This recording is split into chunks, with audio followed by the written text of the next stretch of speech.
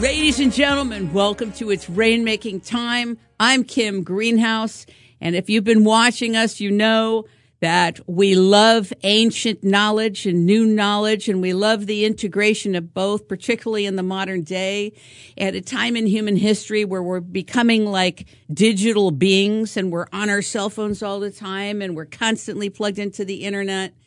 Many of us have lost our way and we've forgotten some of the most important ancient practices and experiences. Today, I've invited one of my favorite people, Don Mei, who is the founder of May Leaf in London, England. He has been in the tea business for over 20 years and whose family has been in the business for over 50 years.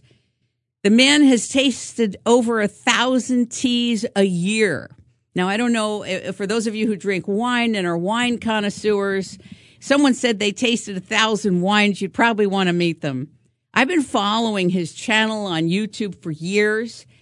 I have never met anybody who exuded and transmitted so much passion and care and attention to detail as something so ancient that is available to us in the modern day. So many people buy their teas from local grocery stores. They put their tea bag in their cup and they think they're drinking tea. That is not what Don Mei is doing. Not only is he the founder of May Leaf, a world-renowned tea brand in London, a tea house that you can go to if you're there, but he teaches you and teaches all of us and explains how teas are different and has tea sets, and you could be part of the entire process and enjoy your tea with Don. Tea actually brings people together. I wish there were tea houses all over the world. I want to tell you a little bit more about him.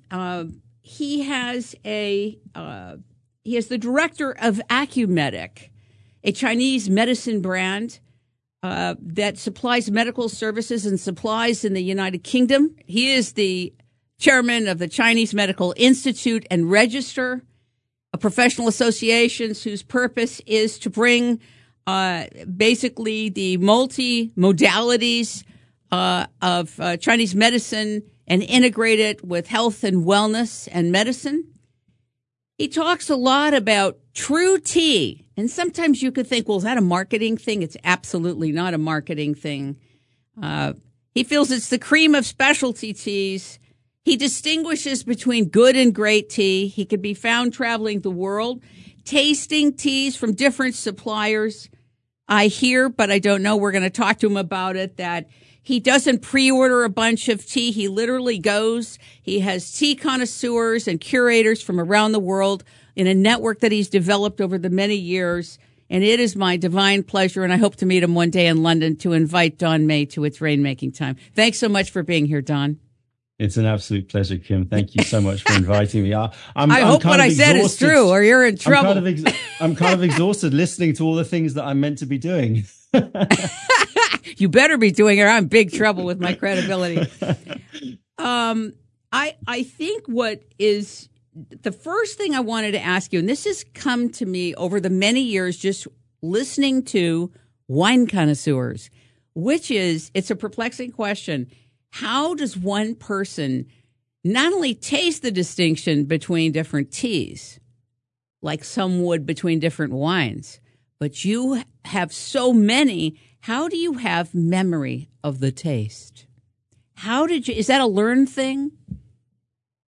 I think first and foremost, taste is memory. It's one of the things that is one of the remarkable things that you build up over your life, is building up memories of taste and associating those tastes with places, people, environments, moments in your life. And I think that's what makes taste so very powerful, because it is so intrinsically linked with memory. And don't forget that taste, we talk about taste, but what we're really talking about is the combination of aroma and flavor to create taste.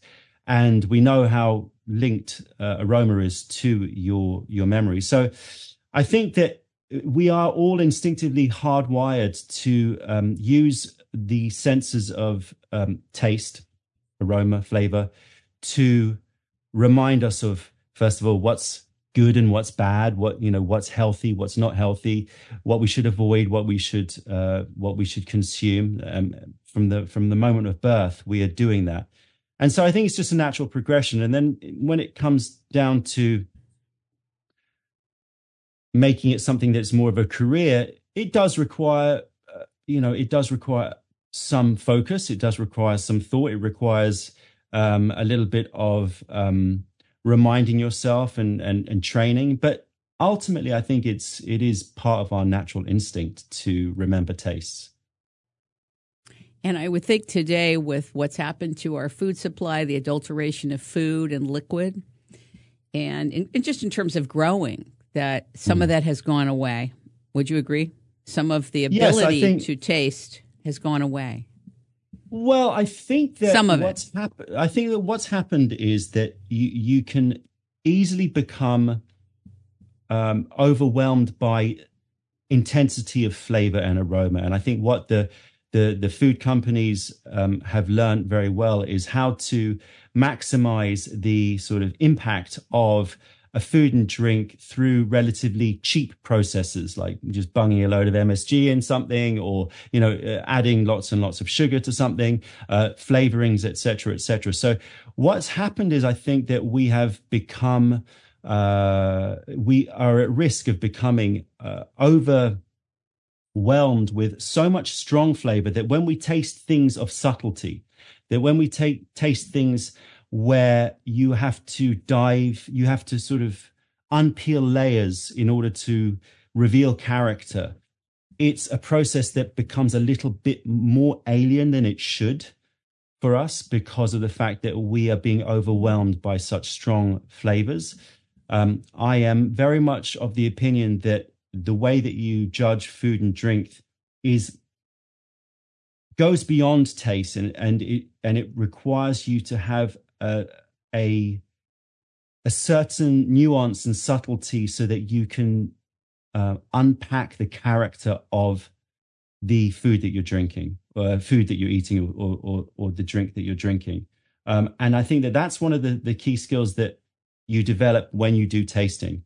It's not just about trying to come up with tasting notes, which is obviously a challenge in itself, but to go beyond that and have a very subjective response and an instinctive response to whether or not the character of that food and drink is something that is, what is it? And if it's something that you want to consume. Do you think that the concept of true tea can become universalized for people to understand that the tea that they go often to the local market for, like I drink Persian tea too, but you don't know what happens to it.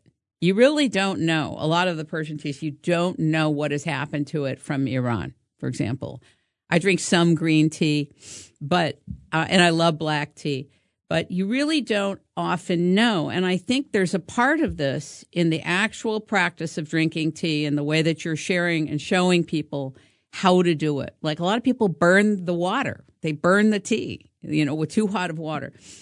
You don't know what happens from the supply side to the export side to your tea house and then where you ship from. So part of it is, and part of the reason that I've been watching you for years, is that I trust you with what you say you're doing and your love of tea. And I think at some level, the consumer who buys at some point needs to trust their supplier, their distributor. Do you agree or no? But still, how do you do that? Well, I think that you've got to separate things out. I think that it is very important that you have trust in your supply chain, that you do the due diligence as a supplier and as a consumer to understand what you've got in front of you. But it goes back to what we were talking about just before, which is you've got to train taste. Because when you train taste, you can spot things that you may not spot previously, but you can spot whether or not something has been made with care, attention, love. And it really does boil down to intention. It's an interesting thing. You can go into a restaurant, you can consume food and drink, and if you focus on the two things, I would say, focus on the character of the actual produce in terms of the terroir and how it was grown, and you can taste that, and you can also taste the human involvement. And I think the beautiful thing about tea is this synergy between nature and man, which is happening, similar to other products like potentially like honey or chocolate or coffee. But that is a really interesting dance that's happening between the human being and the plant and nature. And if you develop taste, you can start to relatively quickly, surprisingly quickly, you can start to pick up on things that are red flags that you go, that doesn't taste like it was made properly.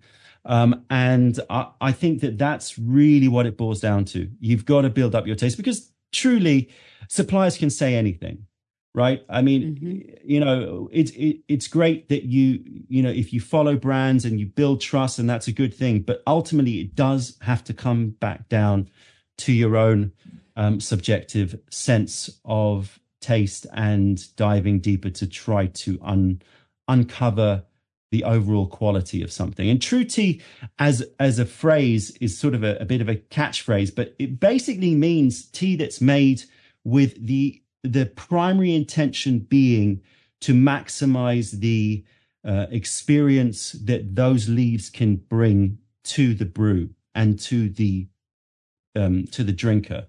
It doesn't necessarily mean it have to be very expensive, or like come from rare trees growing, 3,000 meters up in the clouds. It doesn't have to be that. It could be something relatively simple, but it's the intention behind it that really makes that defines the difference between commodity tea and true tea.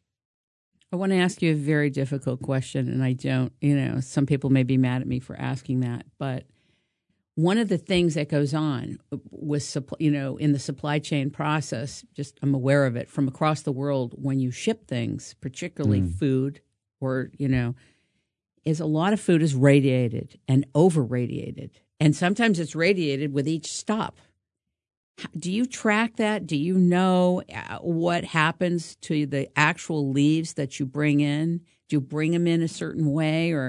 And if they are radiated, what do you think about that, and how do you retain the beauty and the character of that tea?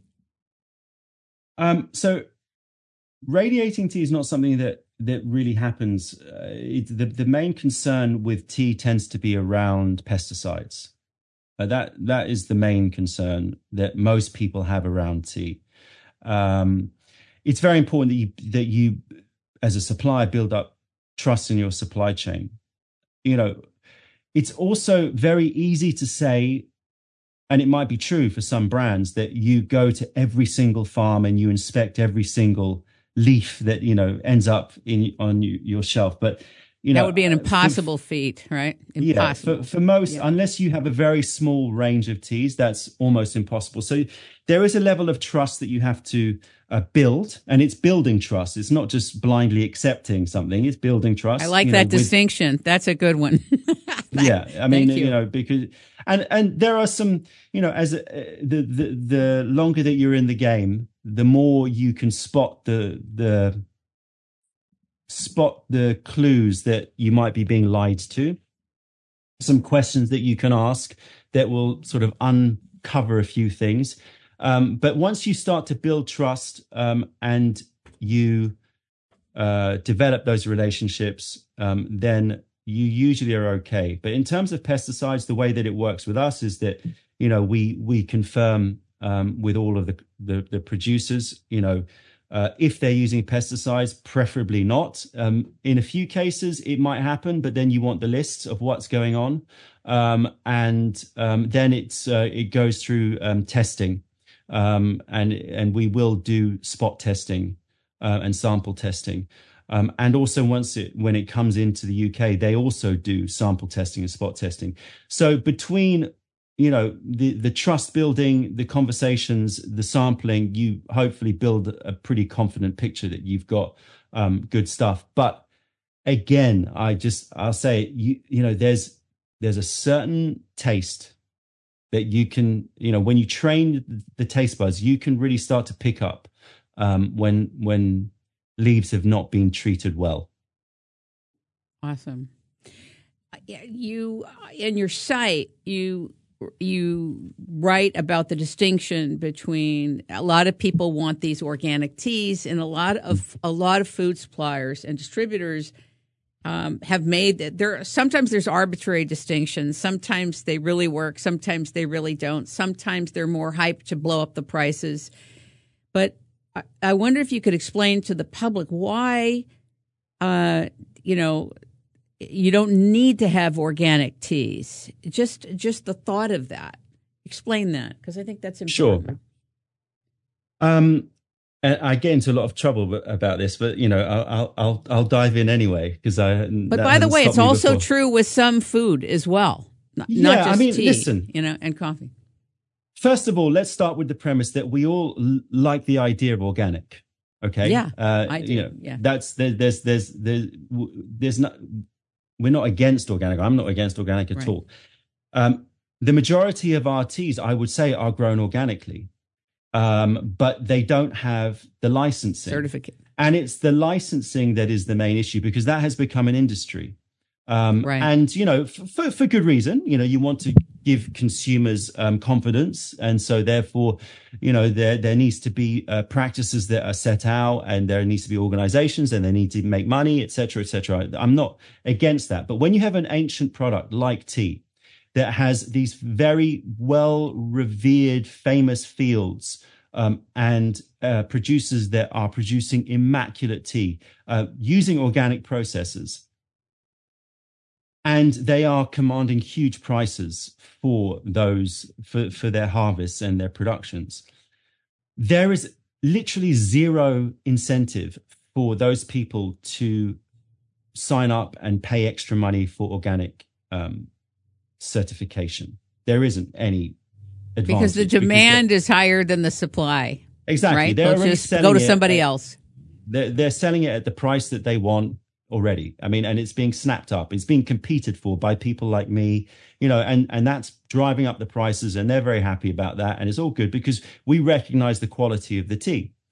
The organic certification is useful for those who have, let's say, lower quality, medium or lower quality fields that want to increase their price and increase their desirability, especially on the foreign market. Perception. Perception as well, right? Yeah, exactly. And so there's an advantage, therefore, for converting a lower quality field into an organic field, getting the certification and selling it on as organic at a much higher price than you could have before. So, I mean, it's great that those fields have become organic. Nothing wrong with that. It just means that when you start to see organically certified teas, that is usually, and it is changing, thankfully, so it's moving in a better direction. But historically, that has meant to me that it's going to be lower quality tea. So actually, the reverse becomes true. That when Understood. I see organic, it kind of means lower quality tea.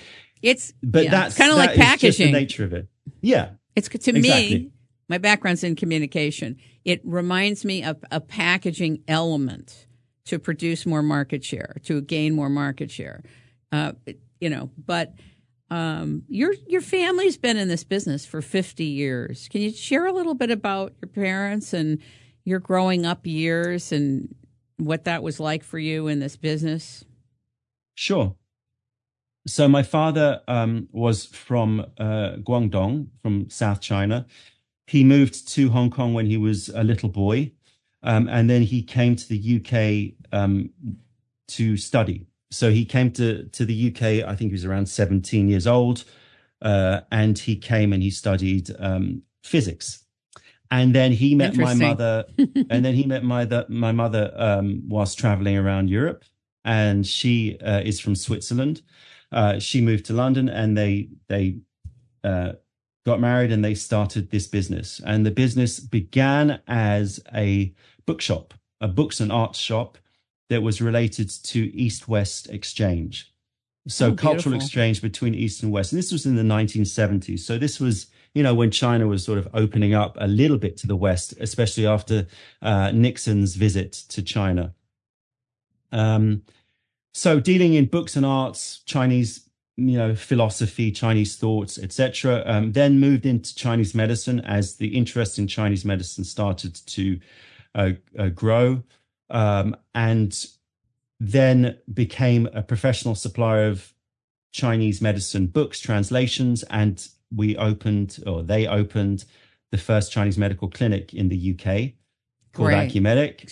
And so this was in, sort of late 70s. And I think acupuncture was taking hold too, becoming very popular, at least in LA it was, which is where I'm from. Exactly. So that was the time when interest was starting to grow. Nixon's visit to China revealed, I think there was a reporter who had acupuncture, and it became news and people became interested. Anyway, so in the 80s, the family, as I was growing up, was running this Acumedic, so Chinese medical clinic, and we were doing, we were producing Chinese medicine products. My father actually invented the disposable acupuncture needle in the whenever it was, in the 80s. Didn't patent it, so which is why we're not as rich as we could have been. But anyway, that's okay. And that continued to grow. I was brought up in that environment. So brought up in the environment, first of all, with this constant discussion of bridging East and West, trying to make the translations between sort of Eastern knowledge and Eastern wisdom, making that knowledge accessible and relevant to a Western audience, and obviously brought up around Chinese medicine my whole life. And from a very young age, I was going to the conferences, it was a family business, it still is. And so the kids would tag along, and I remember, the age of 12 selling acupuncture needles to doctors, very, very strange. You remind me of the Tony Robbins of tea, but in a quieter, more, understated, more passion. I don't mean that as an insult. I mean that like, the way that you communicate your passion and the love of tea is palpable. It's palpable and it's infectious. It really is. Well, it's really, as you just heard, it really is part of the sort of family mission, if you like, the bridging East and West, and being brought up in London, being born and brought up in London, I consider myself a Westerner, but with this constant dialogue between the way that I've been brought up and how that applies to the way that things are seen in the East. And so I was brought up around all of that, had Chinese medicine, as a kid. And then I went to university. I actually studied in the States. And where'd you go? I studied at NYU. Oh, wow. Okay. So I studied film at NYU.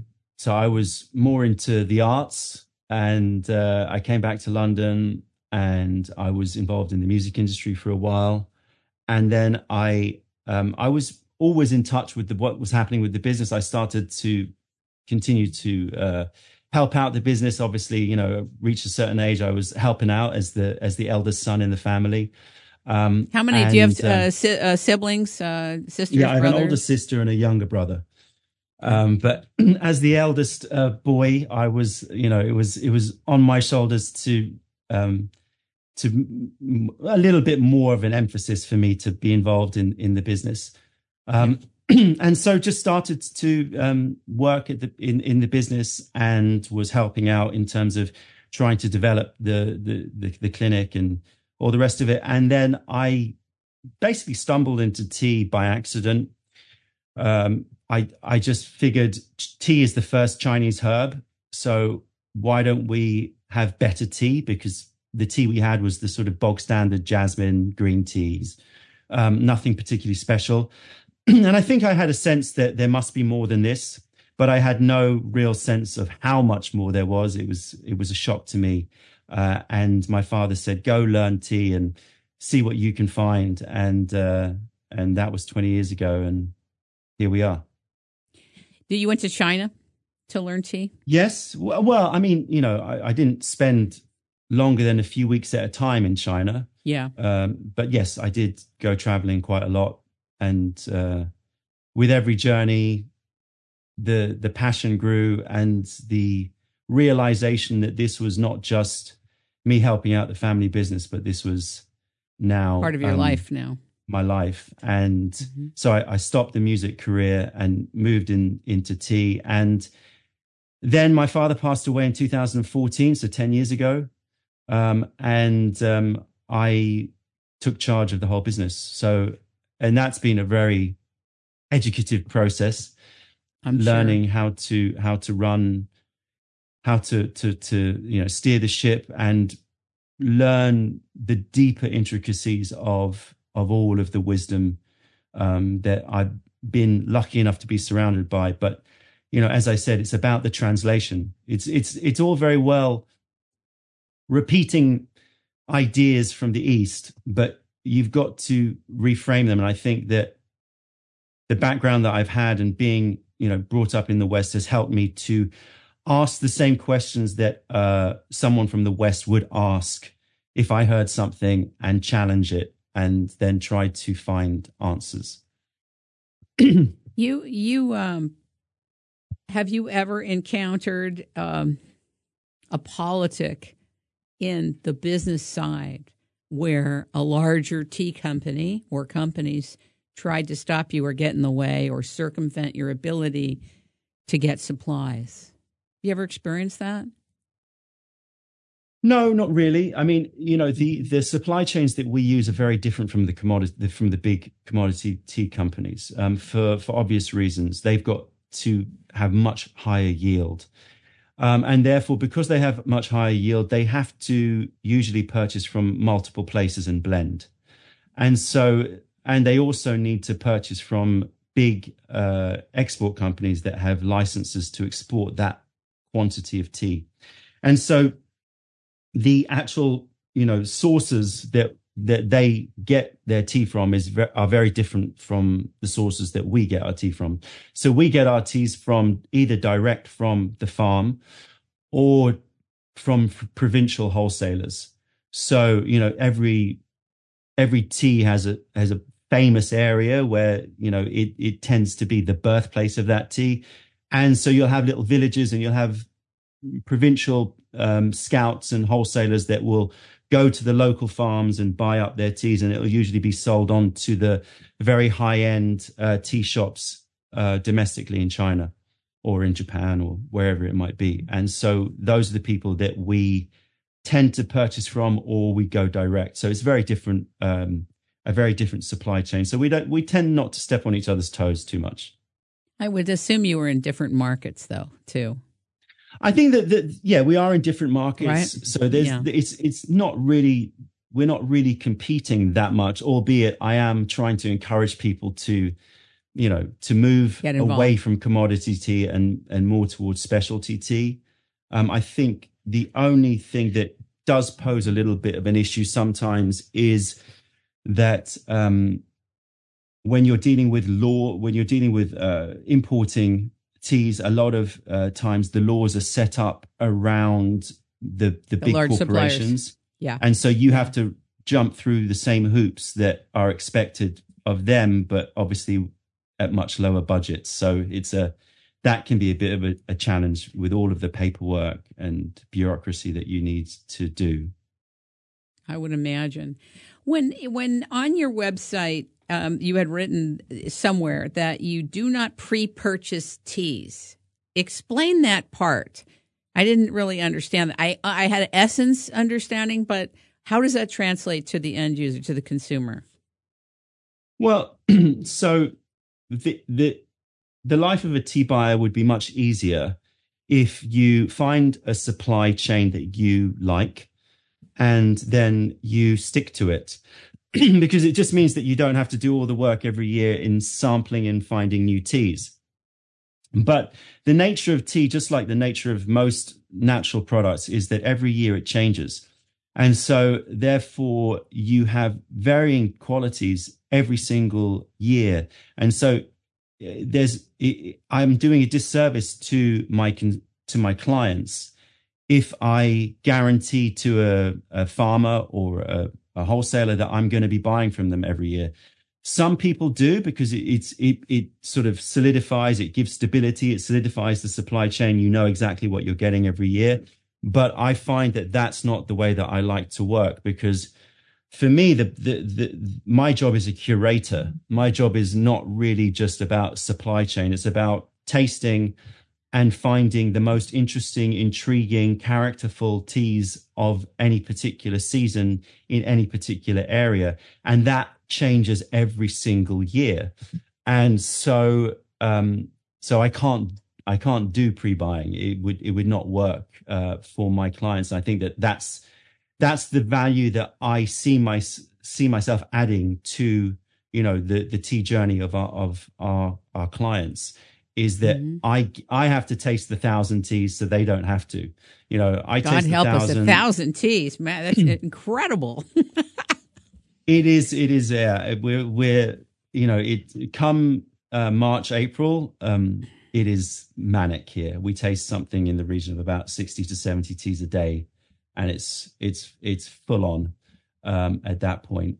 So yes, it is hard work, but that's really how I see the value that we offer for Mayleaf. It's totally different than anybody on the planet. I interviewed James Norwood Pratt years ago, before I went to live in Europe, and loved his work and all that. And he's kind of a tea connoisseur, American tea connoisseur, but very different than what you're doing and what you have been doing, and the kind of the primary contribution that you're making by doing it the way you're doing it. So you're an initiated tea connoisseur and curator. In other words, you're in it every year, organically, every year. Yeah. And that must be not only a challenge, I don't even know how you do it, plus run the business, plus run the centers that you do, the medical centers that you do, and the association that you do. I know you have great people working with you and alongside you. How has the tea house in London changed in the last 3 years since COVID? Since COVID, well, thankfully it's sort of returned back to normal. Thank God. Did you stay open, by the way, for people that wanted to still sit with other people, or did London require you to shut down? London required most of us to shut down. We had the advantage that our tea house is connected to a medical clinic, Acumedic, so we were allowed to stay open as a medical clinic. So people that were desperate to get tea could sort of come by, and we could stick them a pack. But yeah, the tea house was closed. So did you travel during that time, or no? Were you able to travel, or not really? No. It was a complete lockdown. And that was frustrating, obviously, but sure. We've all experienced that roller coaster. And obviously, supply wise, it was an absolute nightmare because of all of the big shipping companies making huge sums of money because everyone was desperate to get goods, and shipping containers were at so they could premium. do whatever they wanted, basically. They could. And I think that something like, Maersk, I think, made in 6 months of 2020, made the same amount of money that they made in the previous 5 years or something. It was insane, the charges that were being imposed. So yes, but there was were you worried you were going to go? Were you worried, Don, that you may have to go out of business as a tea house? Yeah. The rents are huge in London. Yeah. Huge. Yeah. Right? Yeah, we were definitely. I mean, it was battle stations. It was an emergency situation. We were trying to make sure we were staying afloat, working with the staff that we had the government schemes that were in place, trying to, speak to our landlords to try to get some relief. So it was a very stressful time, and that plus the fact that there was it was hard to get the tea in. The advantage that we had over other tea houses, of course, is that we had already developed and built up our online brand, and so we could sell online. We were selling online, and so our online sales increased. But yeah, it was a difficult time, and the tea house, I would say, it's only been in the last, I would say, year or so that we feel like, okay, the tea house is back to pre-COVID. And it's great. It's lovely. We're now doing events again. We've actually got an event tomorrow where we do tea after dark, which is our sort of tea drunken lock-in, where we shut the doors and people turn up at like 8 o'clock and they stay until 1 a.m. drinking teas with us. I love it. Doing all of those things again that we were doing before, but it's only recently been something that I think is something that we could do and people feel comfortable doing. So it's back. The tea house is actually doing really well, and we're just trying to constantly reinvigorate and try to think of new ways to excite people with our offerings on the menu. It's fun. The tea house I see is more like an experimental testing area. It's a place where we've got a lot of very seasoned tea drinkers that come there, so we can try out different things and introduce different. That's so exciting! Oh my God, I love what you're doing. I actually wish there were tea houses all over America. I really do. It would. I know, but I mean, just for people to sit, to converse, to taste, to go through the process, there's something very calming about it. I love the products that you're selling, by the way, and that you're making available to the public. And they've expanded over the years, I've noticed, tremendously. I don't even know where I am. I'm so lost when I go to your shop. Now, I know, it's getting too much. There's so much there, It used to be a little simpler, right? A little simpler. I know. That's the problem when you're involved in it every year and you're tasting thousands of teas, is that you end up falling in love with so many different teas that you can't stop yourself from buying them.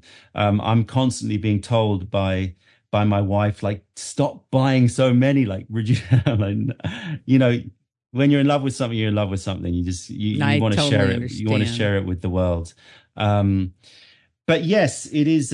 It's a very difficult thing running a tea house that is very tea centric. It's easier when there's when food is, let's say, involved, more of the spotlight, because you can obviously have a higher average transaction value for people coming in, especially as you said. Do you have anything with the tea that is available to people? We do. We offer snacks, but the snacks are the tea is the star. The tea is the key.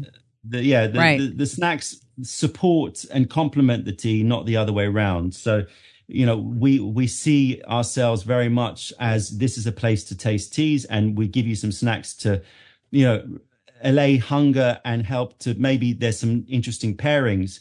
So we have that, and we're developing more, but really it is about the tea. But, when people come to drink tea, as you said yourself correctly, absolutely, tea is about sitting and enjoying the time and the space that tea affords. It's not a takeaway drink. And therefore, the business model is very, very different. And the reason why Starbucks, I think, failed with their Tivana tea houses, which they tried to open up a few years ago, is that you can't take that takeaway model and apply it to tea.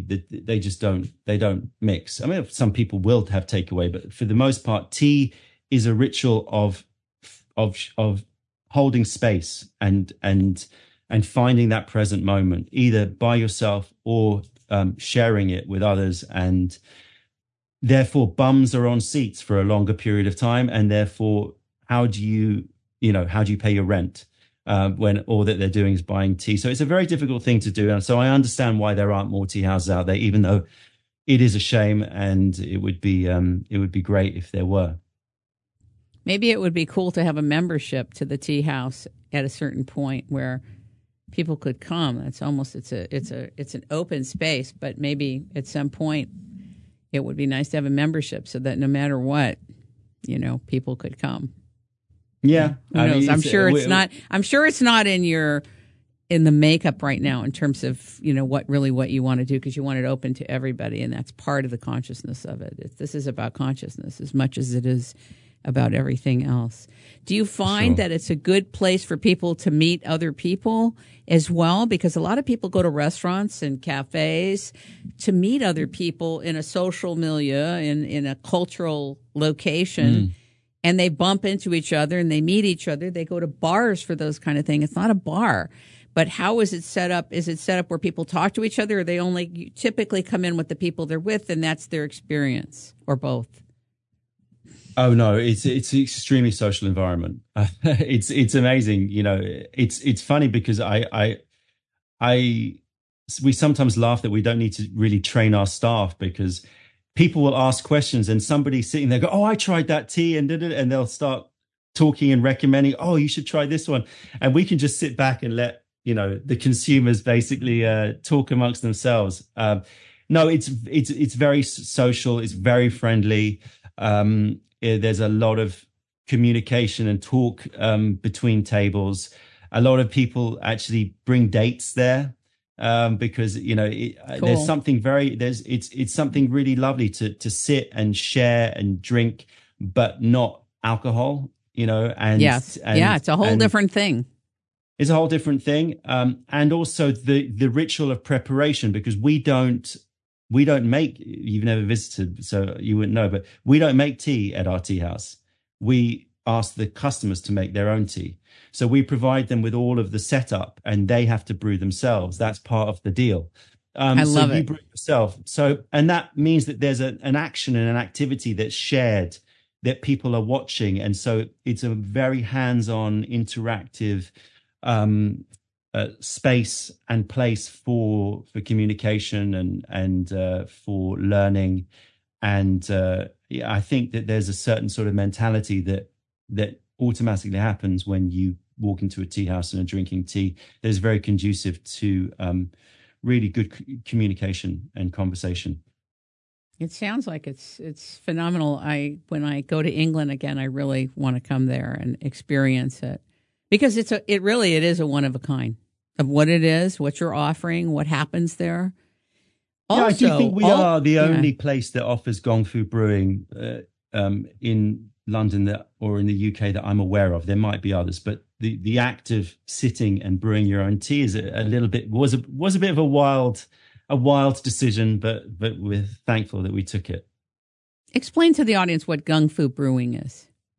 Yeah, Gong Fu brewing is a style of brewing that was developed in the 1700s in South China. And basically, it's just a way of brewing to maximize the experience of the tea. And the way that you brew with Gong Fu style is a very large leaf to water ratio. So you have small containers, so small pots, small cups, but then you stuff them, you fill them sort of halfway with leaves, so a lot of leaves, and you brew for short infusions over many infusions. So therefore you're brewing maybe 10 to 30 seconds, but you're brewing maybe 7 to 20 times the same leaves. And so it's a way of tasting to really get to understand the character of the tea, to make the most rich and flavorful brews that have the highest amount of effect on you as well, because let's not forget that tea is a medicine. But that means that there's also a practice. And Gong Fu is, basically it means any practice or activity that requires skill and discipline and learning. And so Gong Fu brewing is just a way of developing that practice. Some people call it tea ceremony, but I don't like that, because it's sort of, it turns it into something else. It sort of makes it sort of takes it out of the everyday. It is an everyday way of brewing tea, but done with care, attention, in order to focus on the brew, in order to really bring out the best of the leaves and to taste the tea properly. And as I said, to get the most most effect out of it as well. I like that you make the distinction. You also made it on your website, which was going to be my next question, but you already addressed it. The distinction between a ceremony and a ritual, because tea is a ritual. This is a ritual. It's a practice, right? And it's not only a social experience, but it's a daily social experience. Am I correct? Did I get it? Yeah. I mean, listen, I think that one of the things that people like myself have to try to check ourselves on is not to try to make tea something that is so specialty that people feel that they can't get involved. Because at its heart, tea is leaf, water, and you. That's it, right? At its heart, it is incredibly simple. It is an incredibly simple thing. You could make the best tea with a bowl and some hot water.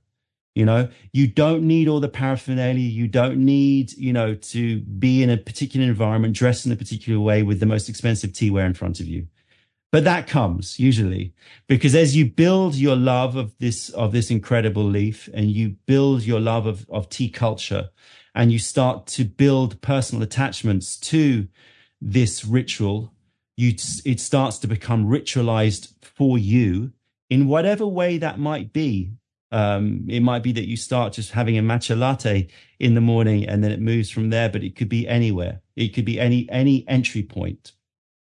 However that develops, it usually develops, and it usually becomes a rabbit hole that you can't help but fall down. And then, naturally the teaware starts to become a little bit more intricate, and the way that you brew becomes a little bit more considered. But the most important thing to, I think, get across is you don't have to start by knowing everything, right? In fact, we never will. I mean, I'm still learning after 20 years. So the most important thing is just get yourself some good leaves, get yourself some decent water, and start tasting. And from there, the ritual will start to become something that you will make your own. Very exciting. I noticed the list of products that you can buy that are not the tea, but the pouring devices, all of the canisters, the cups, the teapots. It's very involved now. You have a lot of products. Have you put together? Are you still providing the products for the beginner? I think you put a package together a few years back. You had a package for the beginner where you were communicating. That's still available too? Yeah. I mean, we've got everything for you to start Gongfu brewing, very cheap, like really affordable. Like we've got our Gongfu Solo is essentially a small guy one, which is like a lidded bowl to brew in, and a cup. I think it's less than $15 or something, and you can brew. So yes, we've got the most simple setups available. And as I said, you don't have to dive into the expensive stuff. I mean, yes, we've got pots that are $1,000. I've seen pots, them, but I thought I was an emperor when I went on that part of the site. I was like, Emperor Greenhouse, I'll take that $1,000 pot. No, I mean, no, I mean, but, I like range. that you're saying. Sure. Yeah. I would like to leave the audience also with something about their day-to-day until they can get your teas and your products. In terms of heating tea, the distinction between heating it and burning it. Do you have a suggestion in temperature? Are you talking about water temperature? Yes. I mean, it's every tea can be brewed in the wonderful thing about tea, and for some people the frustrating thing about tea is that unlike other products like wine, where obviously how you pour it, etc., is going to make some difference if you decant it, but ultimately the act of making tea is can be one of the most involved acts, because you've got a multitude of parameters that you are playing with. You've got the leaf to water ratio, you've got the length of time, you've got the type of water, you've got the temperature of the water, you've got the material that you're brewing in, blah, blah, blah, blah. The list is very, very long. I've seen it. And so, yes. And so, it can be a bit overwhelming for people. And so I like to just strip it back and say, look, the whole point of brewing is that you make mistakes or you adapt. So if you don't like the taste of a tea, you adapt and you change the way that you brew. And that's the beautiful thing about brewing. As I said, tea requires three things: leaf, water, and you. The brewer is part of it. You are an active part of the product itself. I love it. And when it comes down to water temperature is a very, very important parameter, because what it does is it changes the rate of extraction. And what that means is, to put it relatively simply, you can imagine that the leaf has got a multitude of compounds that can extract into your tea. And so some of them are bitter, some of them are sweet, some of them are umami and have savory notes. Some of them, have more floral notes, et cetera, et cetera, et cetera, et cetera. And so and they all extract at different rates. And if you use very, very hot water, then you're going to extract quicker. That means you've got less room for error in terms of developing what balance of compounds you want to end up in your cup. So it's actually not true to say that you're burning the leaf. What you're doing actually is taking leaves and you're extracting them very, very quickly. And so in the case, for example, of green teas, which is the common example used in these cases, green teas have very high levels of catechins. And catechins are antioxidants, very good for you, but also quite bitter. And right. Therefore, and they don't extract very quickly unless you use boiling water. And so therefore, if you use boiling water on green tea, then you are going to be extracting those catechins at a fairly quick rate. Now, that's no problem if you like bitter teas. Some people really love bitter tea. So it's about adapting to your taste. But if you want a more gentle brew, if you want something that is a little bit softer in terms of the taste and attenuation of the bitterness, then it's advisable that you use cooler temperatures. So the basic rule of thumb that I would say is, if the leaf is green, use something like 80 to 90 degree, which is like about 175 to sort of 195 Fahrenheit water, and you'll be okay. If you brew hotter than that, it's fine, but you'll probably get more bitterness coming out into the brew. I would also say that for small leaf, so if the leaf is smaller, that will again extract quicker. So you might want to go slightly cooler.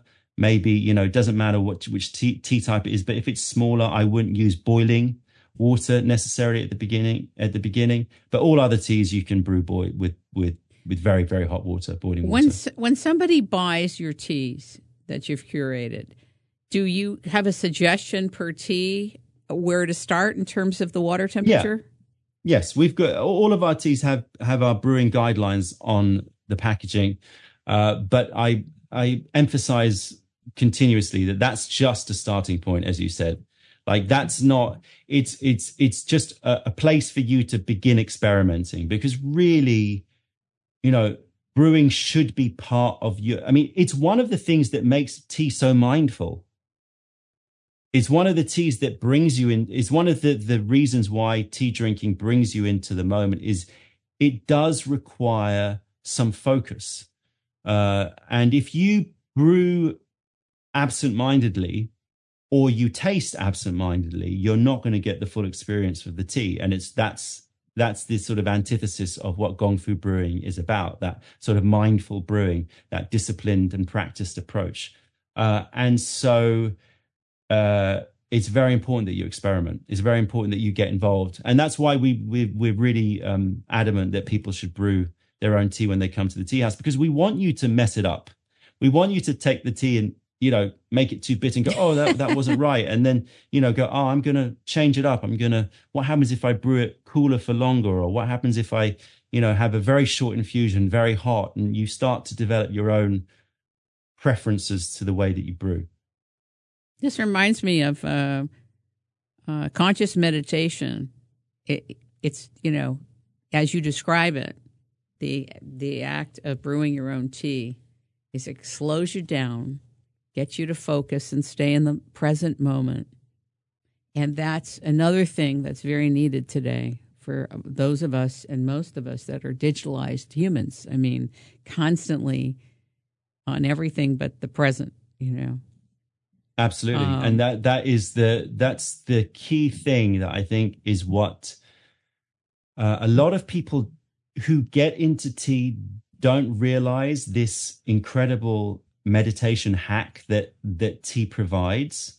But once they start brewing in this way and they start to drink in this way, it's so instant and so effortless that it's a bit of a revelation for them.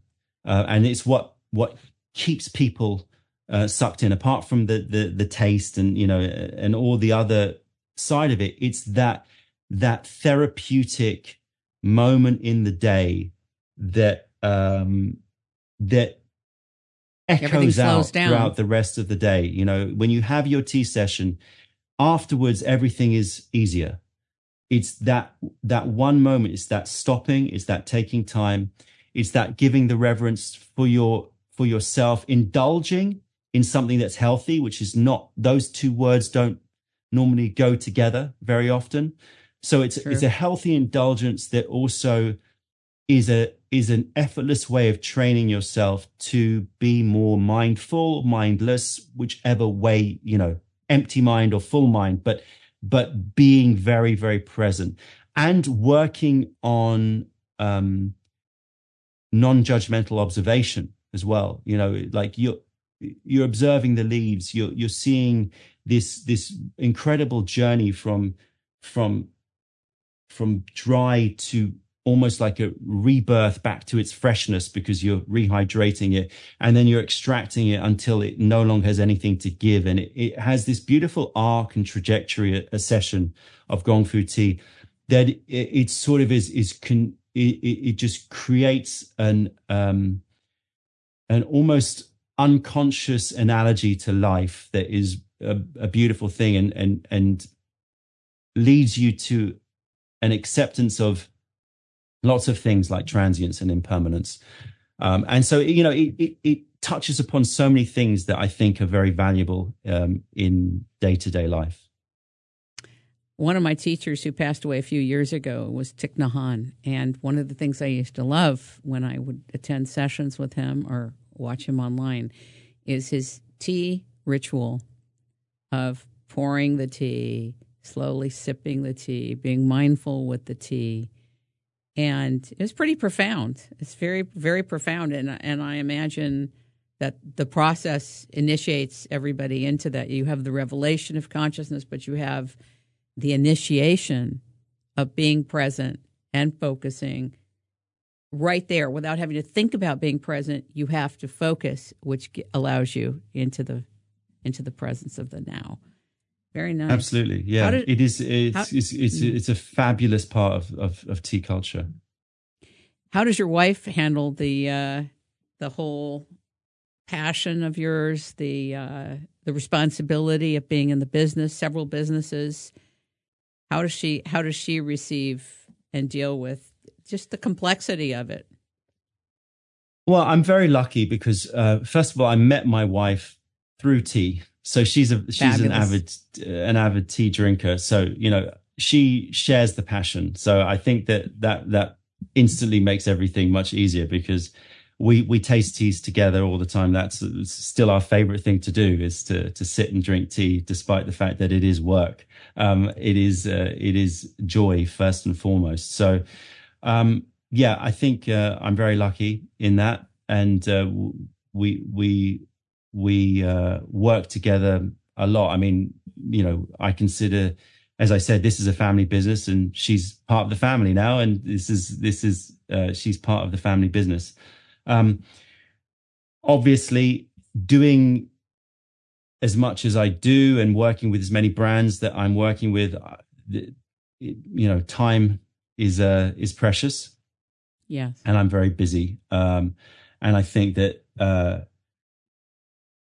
I'm sure if you spoke to her, she would say the one thing that she would be wanting me to do is to slow down a little bit. Yeah. Yeah. I mean, I think it's so difficult. I mean, I work from home.